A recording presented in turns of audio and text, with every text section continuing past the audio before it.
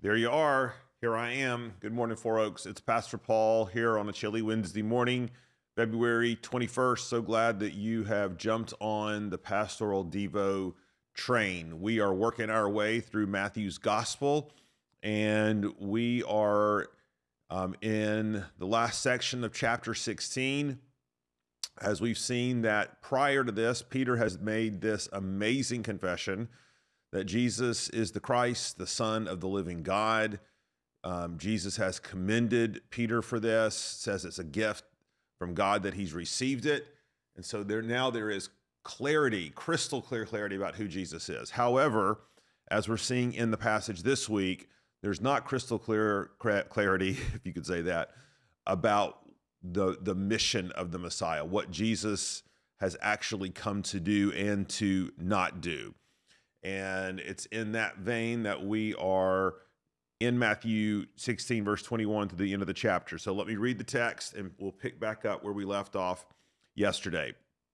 From that time, Jesus began to show his disciples that he must go to Jerusalem and suffer many things from the elders and chief priests and scribes and be killed, and on the third day be raised. And Peter took him aside and began to rebuke him, saying, "Far be it from you, Lord. This shall never happen to you." But he turned and said to Peter, "Get behind me, Satan. You are a hindrance to me, for you are not setting your mind on the things of God, but on the things of man." Then Jesus told his disciples, "If anyone would come after me, let him deny himself and take up his cross and follow me. For whoever would save his life will lose it. Whoever loses his life for my sake will find it. For what will it profit a man if he gains the whole world and forfeits his soul? Or what shall a man give in return for his soul? For the Son of Man is going to come with his angels in the glory of his Father, and then he will repay each person according to what he has done. Truly I say to you, there are some standing here who will not taste death until they see the Son of Man coming in his kingdom." So we left off last time by Jesus beginning these discussions there's the revelation of who he is, of course, but then he begins to show his disciples, tell his disciples as they journey towards Jerusalem that they are going to his certain death. And then on the third day, he will be raised again. In fact, the language is pretty strong here. It says that from that time, means Jesus in earnest from that moment began to show his disciples that he must go to Jerusalem. In other words, it was necessary. It was part of the divine plan. It was on the heart and mind of Jesus. It was not an accident. It was on purpose. Now, here in 22, we see that while Peter might have had a clear picture of who Jesus was, he, and along with the other disciples, did not understand what Jesus had come to do. Because upon hearing this, what does it say? Let's look back at the text, verse 22. It says, "And Peter took him aside and began to rebuke him." Now, this is quite an amazing thing, right? Think about those times when you've had to pull aside your child. They've attempted to run into the street without looking, without permission, and a simple, "Hey, try not to think about doing that again," that's not warranted, right? There has to be a pulling aside, a stern talking to, because it's a life and death matter, right? If they don't understand the importance of obedience. And what's happening here is Peter is pulling this one on Jesus. He's taking him aside to correct him, to rebuke him. And in fact, this saying, "Far be it from you, Lord," it could literally mean, may God be merciful to you, God. So may God have mercy on you, Jesus. May God have mercy on you, Lord. There is a sense in which it's not just a rebuke, but it's also just a may this never happen. May this never be in your imagination. Never think about making this kind of choice. Far be it from you, of all people, Jesus, to think about dying. This shall never happen. And so Peter, probably in his mind, thinks he's doing something resolute, something noble, something courageous, something brave, right?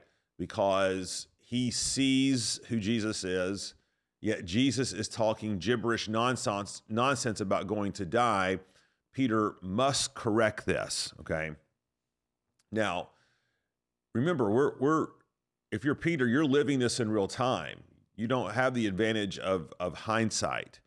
And so what Jesus says to him next must have been just a massive right uppercut to the jaw. This was a Mike Tyson leave no doubt leveling that Jesus does with Peter. And he says this: "Get behind me, Satan.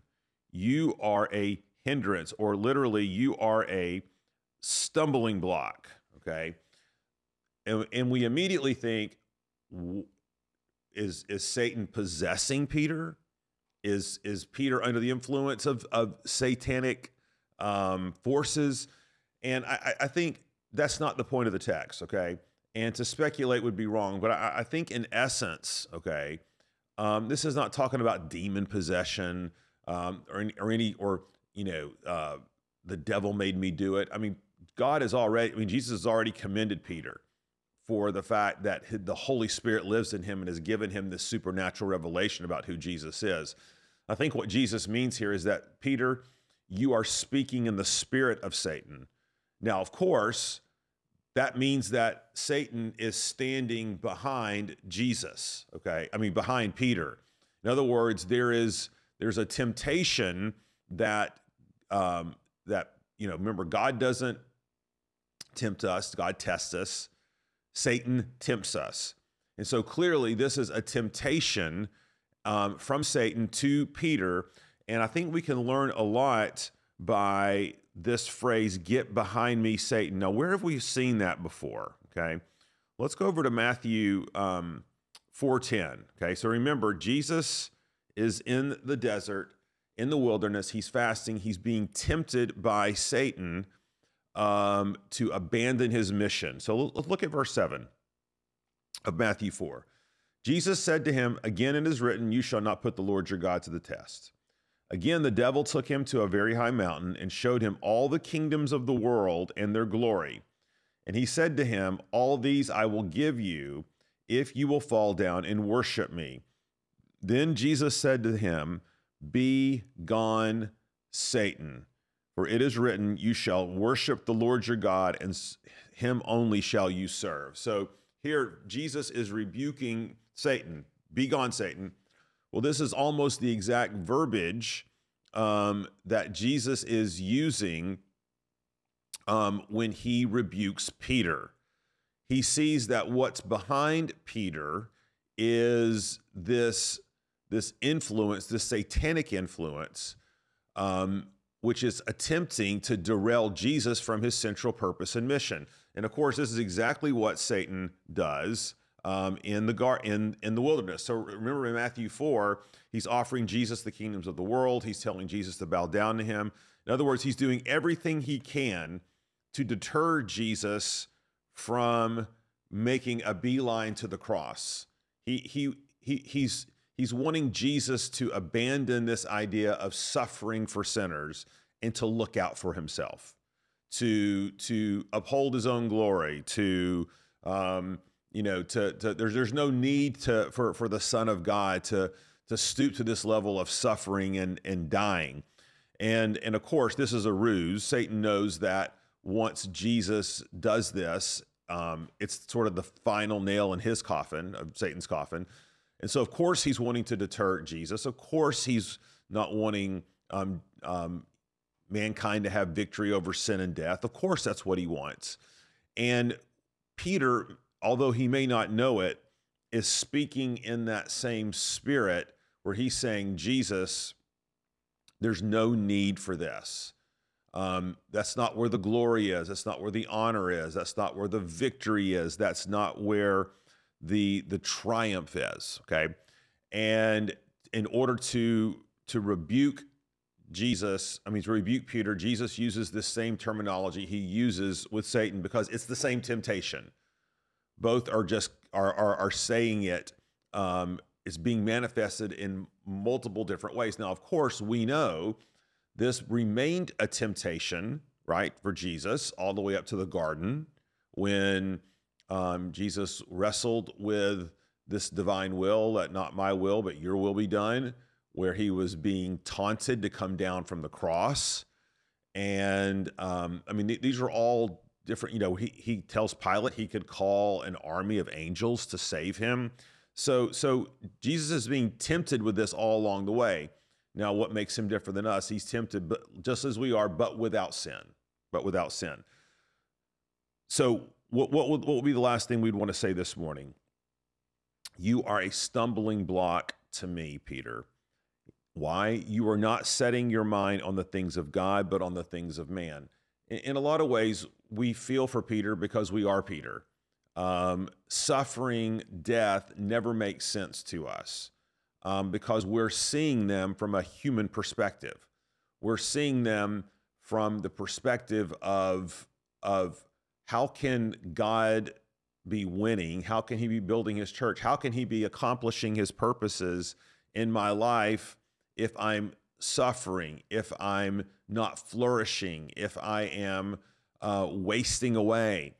And of course, from a human fallen perspective, that's right, which is why Jesus says we need the supernatural gift. We need God to set our mind on him, have our vision corrected by him in order to see things as they truly are in God's divine economy. And what we're going to see through death, it's not that God's mission is thwarted, it's accomplished both in the life of Jesus, now listen closely, Four Oaks, and in your life too. And we're going to find out how and why as we dig into the text tomorrow. All right, let's pray. Lord, really help us to see things as you see them. Help us to not look at things in a merely worldly, human way. But Lord, let us see through spiritual eyes, filled and empowered by your Spirit. That suffering, that death is not the obstacle to your plan. It is the very means by which you accomplish your plan. And Lord, we want to trust in that. So Lord, fix our eyes on you today. In Jesus' name, amen. Thanks, everybody. See you tomorrow.